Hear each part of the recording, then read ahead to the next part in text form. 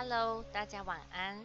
今天呢是爱自己的第7天，大家还记得爱自己前6天的练习吗？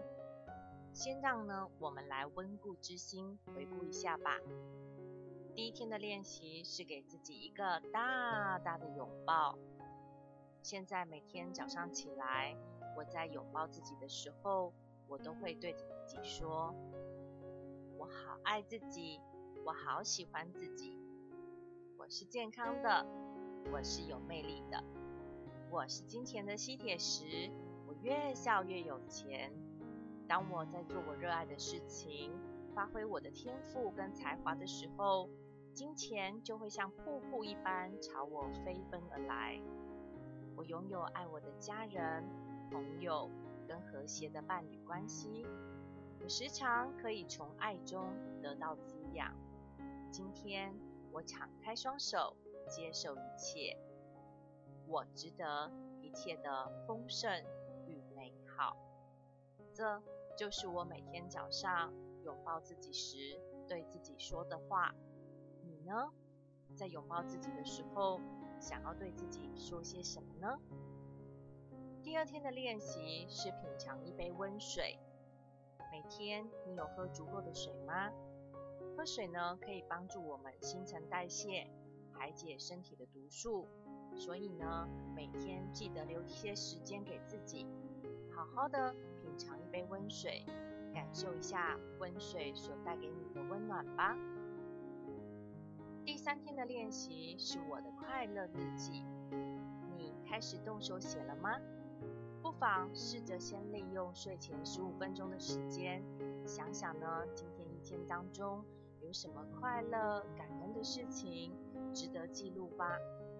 让我们的人生充满满满的快乐回忆吧。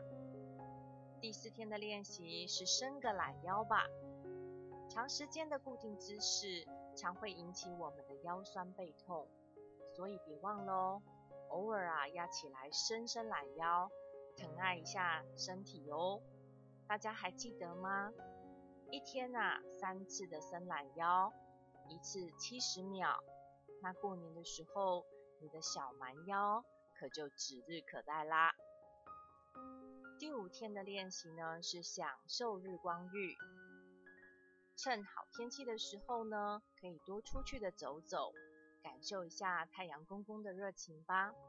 还记得吗？晒太阳的时候要想到什么呢？对，就是烤玉米哦。在晒太阳的时候，身体的每个部位全都晒到，那才是100分哦。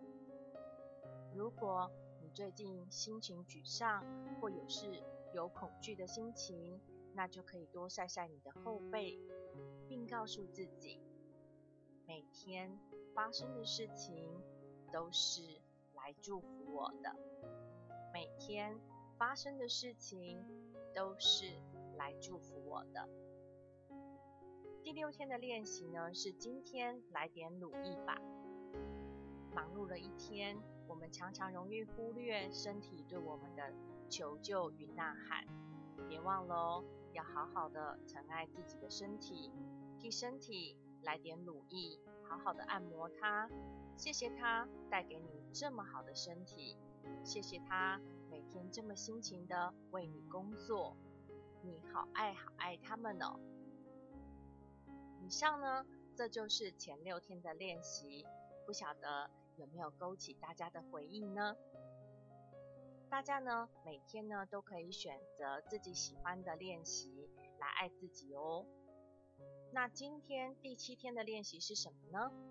今天的练习是 I love you， 我爱你。爱是我们每个人与生俱来的天性，而传统的教育让我们有时候对于表达爱这件事情会有些许的害羞。虽然我们常常都说爱不一定要说出口，而是要用行动来表达。可是呢，如果人与人之间少了对话，那渐渐的呢，就会变得不了解彼此的想法跟感受。有时候呢，甚至容易发生误会跟隔阂的情形。如如果呢常常将爱存在心底的某个角落，有时候等我们需要去表达爱、说出爱的时候，反而呢会变得不知怎么样去表现，也不知怎么去说出口。所以咯，我们平常就要好好的去学习勇于表现爱，更应该呢要常常把爱说出口。当你付出更多爱的时候，一定呢也会获得更多爱的回馈。说到这儿，不晓得大家的脑海中出现了谁了呢？爸爸、妈妈、小孩、老公、老婆、朋友，还是谁呢？今天呢，就让我们对想到的这个对象，勇于的去表达一下爱意吧。大声的去对他们说 I love you 吧。当然啦，如果大家想要对我说，我也很开心哦。